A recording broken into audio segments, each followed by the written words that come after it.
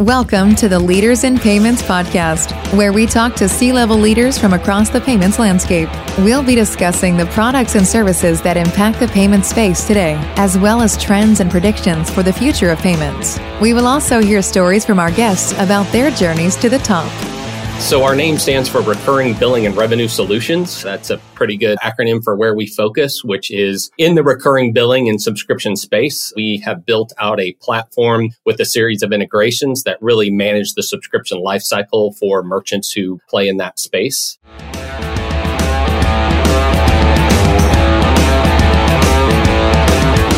That was Nick Frederick, the president of Rebar Technology, and this is episode 43 of the Leaders in Payments podcast, and Nick is our special guest this week. I'm your host, Greg Myers, and hey, before we get started, if you happen to office in Houston, Austin, or North Texas, check out Fuse Workspace, where their mission is to help others do more. Check them out at fuseworkspace.com. Okay, back to the show. Nick grew up in North Central Ohio and now lives in Nashville, Tennessee. He also had a few stints in LA and in New York. Rebar is an acronym for Recurring Billing and Revenue. They have built a platform that manages the subscription lifecycle for recurring B2C type merchants. They're completely cloud-based and target the larger enterprise merchants that often need some form of customization. Rebar is an offshoot of the consulting firm called W. Capra Consulting. Early in his career, Nick was on the road in the music business, specifically tour management. He transitioned into finance and payments, which led him to W. Capra and then president of Rebar Technology. The modular way they have built their solution provides true value and differentiation in the subscription billing market. We've got a great episode this week, so let's get started.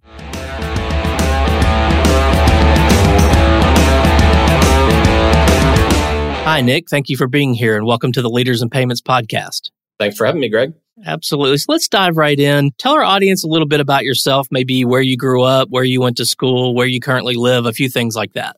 Yeah, sure. So I grew up in the heartland and out in the country in North Central Ohio. Go Buckeyes. Lived there for most of my childhood. And then my family was relocated to the Nashville, Tennessee area, which happens to be where I currently live now. My father worked for the company Saturn, if anybody remembers that, division of General Motors that no longer exists, had a plant in the Nashville area. So that's how we ended up here. I've had a couple of stints on the east and west coast in LA and in the New York area just outside in Connecticut. So I've moved around a bit, but yeah, now live here in Nashville with me and my family. Great. So LA, New York, and Nashville, that's quite a combination. It is. I got to experience it all, left, right, and middle.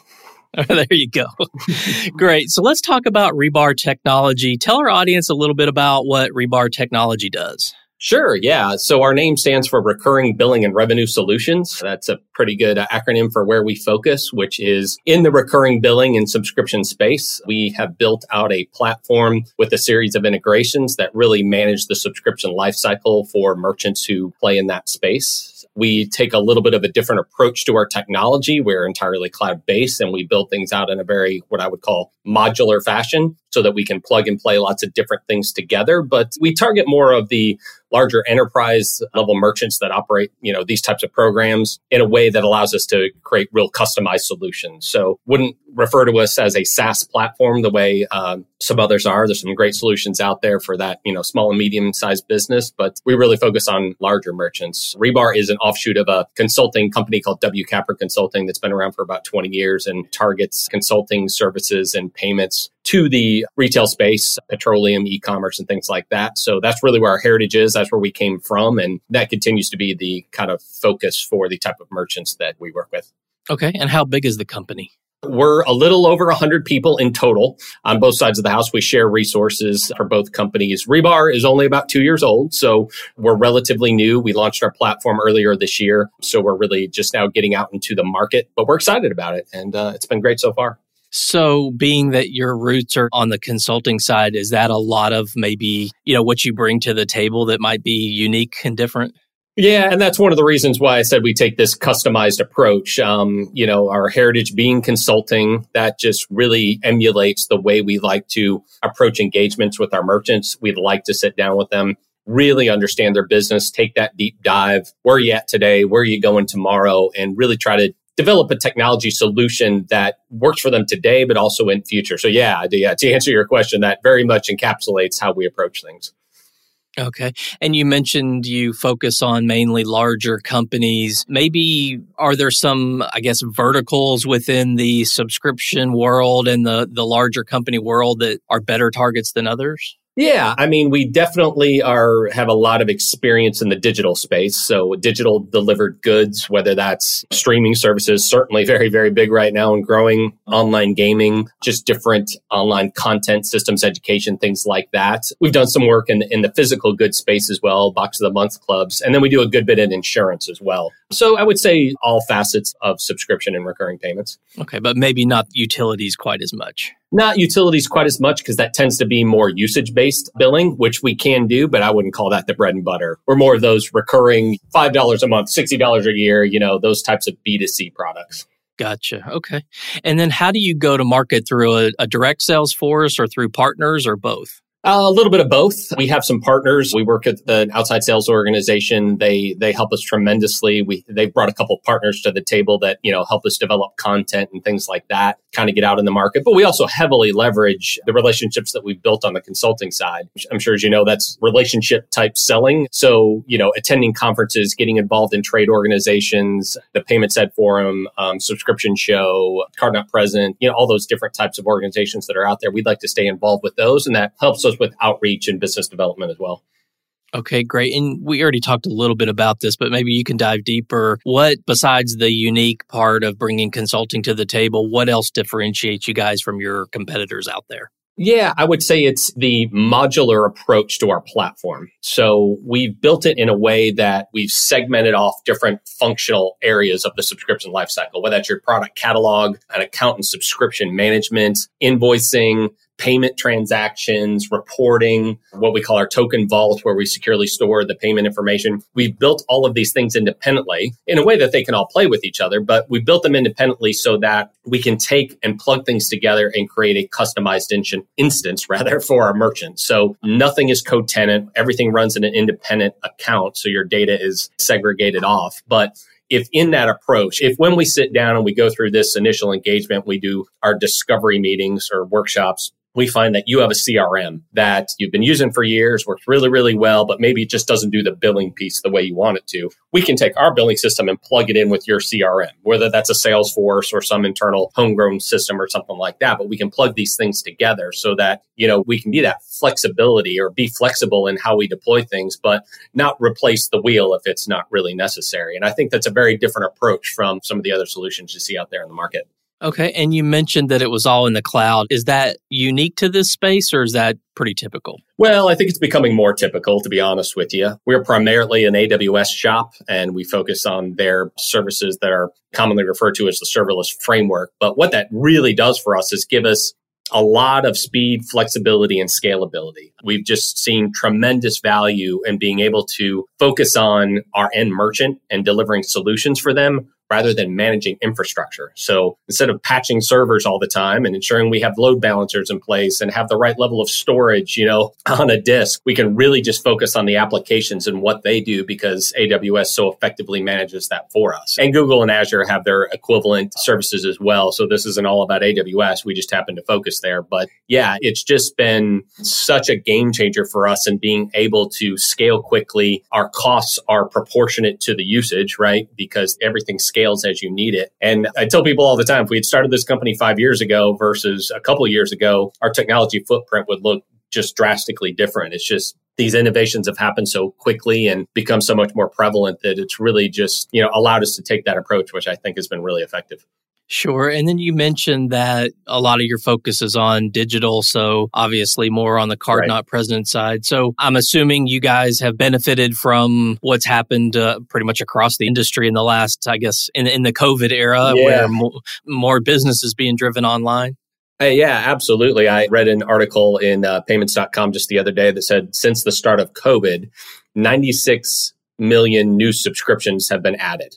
It's just a crazy number of new subscriptions that consumers have started since COVID happened. And I think the lion's share of that was, of course, streaming, but content delivery as it relates to education and training gone way up too, which is definitely a positive sign. But to your point, yes, the digital services domain is doing very well. But even I would say it goes beyond that. the meal delivery services, which, launched a number of years ago. And then most of them took a bit of a dip in terms of membership in recent years, saw a resurgence, right? People being at home, needing to cook from home, not wanting to go to the grocery store. It's had a positive impact on them as well. Yeah, absolutely. So let's talk about the industry at a broader level. Where do you think the payments industry is headed in the next, say, 2 to 3 years? It's a very interesting question. And certainly we've seen evolution, but credit cards have been around for so long now that the market saturation continues to grow.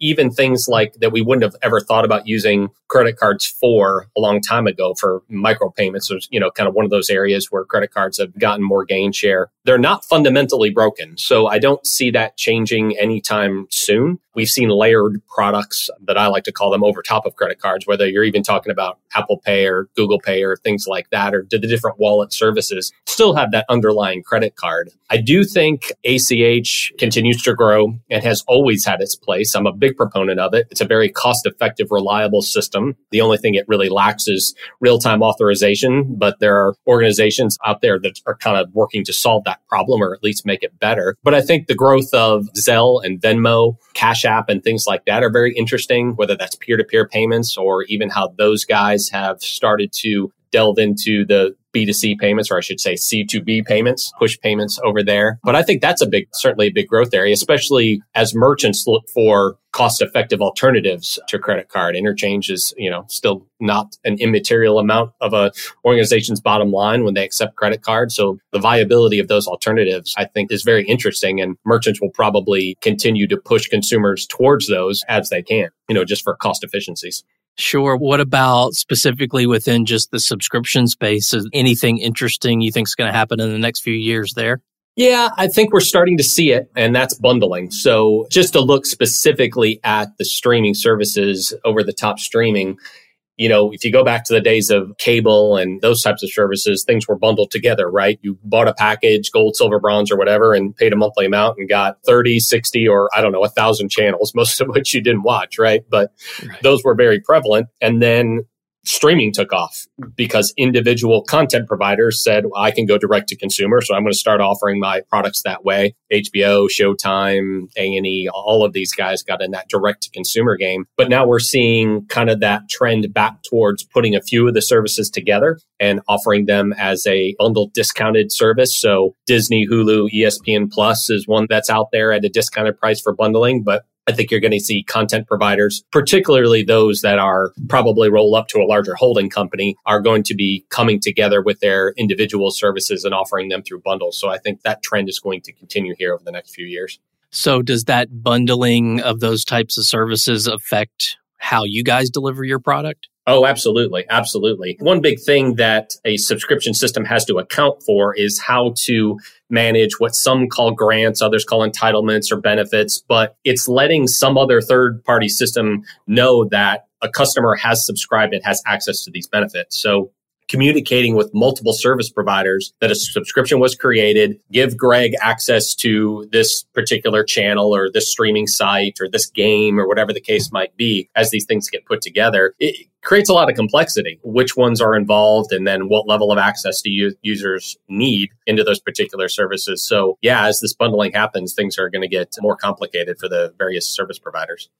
Okay. And you mentioned one of the spaces that you play in is insurance. Anything interesting from your perspective going to happen in the next few years in that space? Yeah, I don't know if you call it interesting there, Greg, but the insurance market certainly goes through a whole lot of regulation, lots of changes. And then, even things that happen in the macro environment, and COVID being one of them, can affect what insurance service providers need to do. I remember at a former company I worked at when Katrina happened down in New Orleans and just kind of the devastation down there. There was a host of zip codes where we suddenly couldn't cancel policies for non-payment, for obvious good reasons. But the flexibility of our billing system to overnight say, okay, you can cancel somebody in this zip code, but not that one, meant, a tremendous amount of work needed to happen and happen quickly to support that. So there's just events like that can happen, which can make things very difficult for third-party agents in the insurance space. Sure.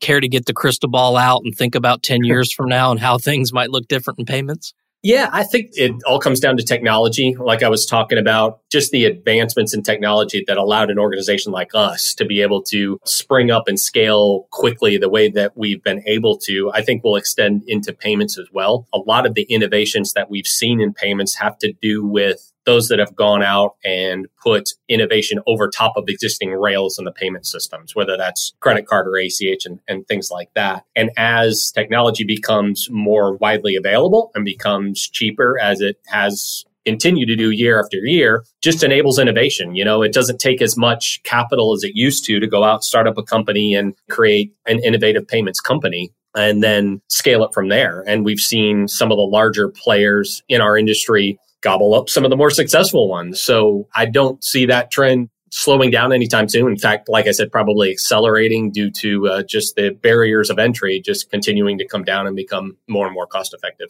Sure, absolutely. Well, let's switch gears a little bit and talk about you. Tell us about your journey to your role there as the president of Rebar Technology. Yeah, so quite an evolution. So living here in Nashville, as I graduated high school and got into college, I actually found myself in the music business and was there for quite a while, about 8 years, and had various roles, mostly in the live production touring industry. But kind of my last role was tour management, which required a fair amount of financial management as well, out on the road, a good bit of accounting. And once I kind of got a little bit older in life, decided that I didn't want to spend my entire life out on the road. So made a transition to really some accounting roles because I had a little bit of that experience and background. And found myself at an organization that I mentioned earlier called Affinion Group. Came in to do a contract position that was supposed to last 3 months or supposed to last 6 months. Got the project done in 3. And so then they asked me to come on board permanently. And that's where I really ended up spending 11 years. And is where I got myself my experience in payments and subscription payments specifically. Affinion was one of those bigger companies you've never heard of because it was a service provider behind a lot of financial institutions for the insurance and membership clubs that they offered. And it was a very fast-paced, complicated, high-volume environment. So a great place to go in and learn and get your feet wet. And I had a lot of different roles within operations, IT, and finance there. So I got to see subscription from a lot of different angles. So just invaluable experience. And then when my time there was up, I came over to WCAPRA from the consulting side and did those same kinds of things, but did it for a lot of different merchants. So just extending that experience that I had picked up there and best practices to merchants. And really through that process, through those consulting engagements, we were doing a lot of RFPs, technology roadmaps for our clients, and then implementations and program management along the way. And through that process, we just got to see the industry, the players that are out there, the service providers, and just some of the challenges that happen when you take a complicated organization and then say, okay, go to the cloud or go to this particular SaaS service provider. There was always gaps in those processes. There was either business rules that just couldn't be met, use cases that couldn't be solved for. And then when it came down to it, either the merchant themselves had to solve for it completely on their own and kind of work around their own service providers, or there was a customization that had to be done or built. And, that could take months and sometimes even years to do. So we saw all this and thought there's a better way to do it. And that's through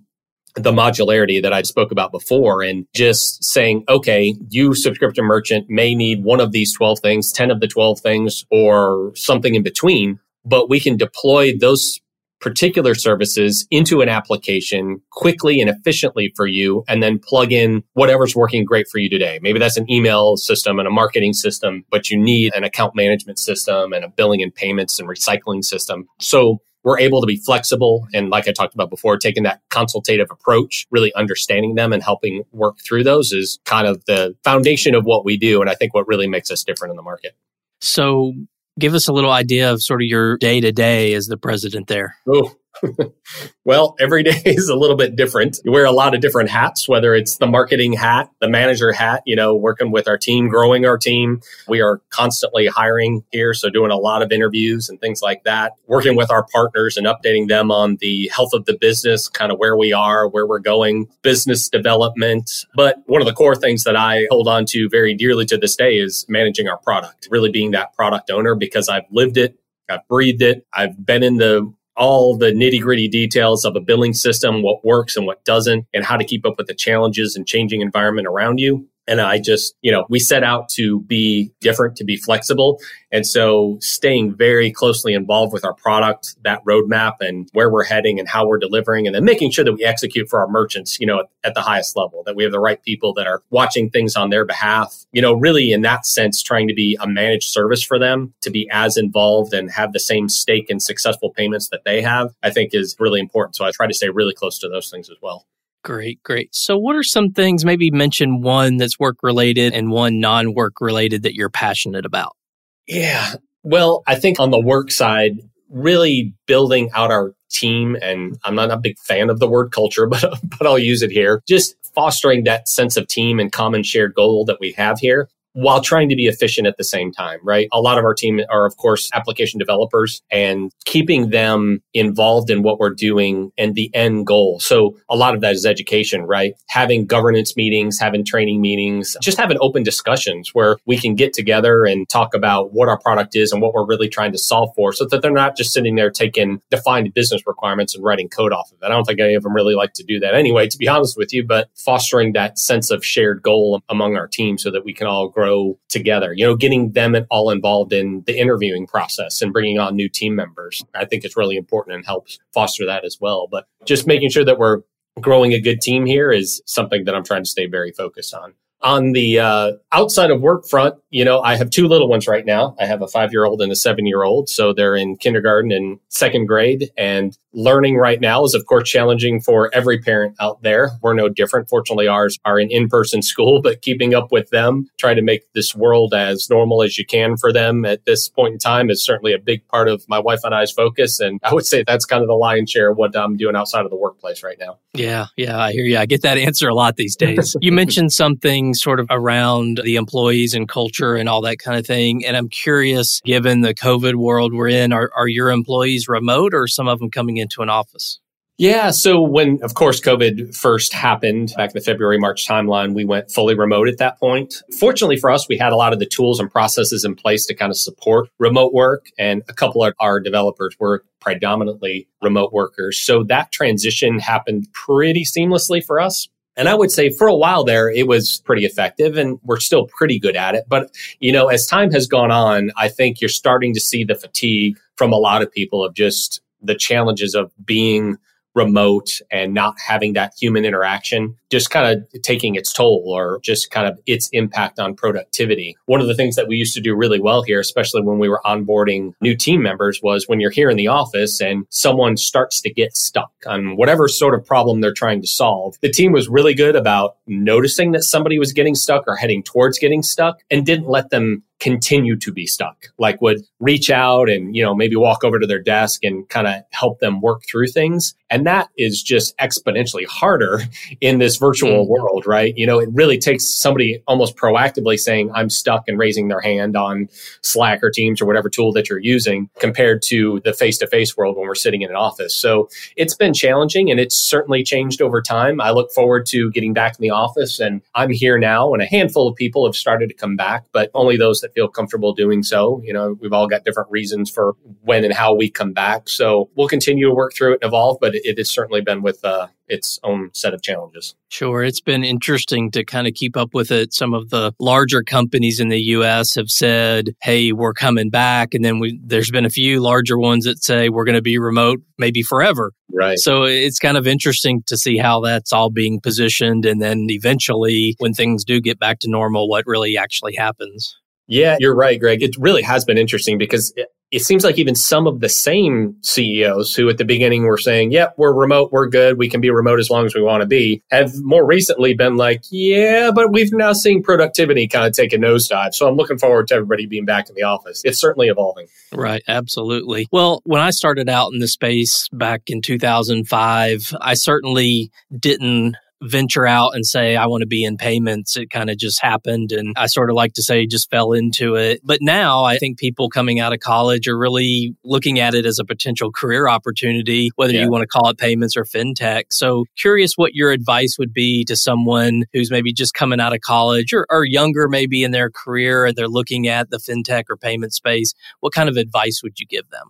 Yeah, I think the best advice I can give is when you're early on in your career, maybe start broadly, right? You want to get a good foundation for how the payment systems work. And they are extremely complicated, especially here in the US. Just pick your scheme and try to learn as much as you can about it. Early on in my career, I went and got the IAP certification for the ACH network just so that I could better understand it. But I would say start with a good foundation and then pick a niche that you're passionate about and pursue that. So again, it could be one of the particular payment types, ACH versus credit card. Maybe it's Bitcoin, maybe it's alternative payments, international payments, things like that you can specialize in. Right now, fraud in payments is huge. Managing chargebacks and preventing fraudulent transactions on the front end, especially as so many payments have gone online, is really, really important. You can get in the subscription side and e-commerce versus card present payments, EMV cards. There's just a lot of different areas within payments that you can specialize. So once you've got a good foundation, figure out a place where you can specialize and then become the specialist or the subject matter expert in that given area. And then you just kind of create more value for you and your organization. You become sought out in the industry for your opinion on things, and you should share that and really become kind of one of the experts in that particular domain of payments that you want to specialize in. Okay, great. That's great advice. We've covered a lot so far, talking about the company and the market that you're in, and a little bit about the industry, and then a little bit about your personal journey. Is there anything else that you'd like to add before we wrap up? No, I think we've covered a lot of ground there, Greg. I appreciate the well-rounded questions. I think to your point there, we've hit it from a lot of different angles. No, I don't think I have anything else to add at this point. Okay. Well, thank you so much for being on the show today. I know your time is very valuable, so I want to be sensitive to that, but I appreciate you being here. Absolutely. Thanks for having me, Greg. And to all you listeners out there, I thank you for your time as well. And until the next story. Thank you for joining us this week on the Leaders in Payments podcast. Make sure you visit our website at leadersinpayments.com, where you can subscribe to the show and where you'll find our show notes. If you enjoyed listening, please share on your social channels as well.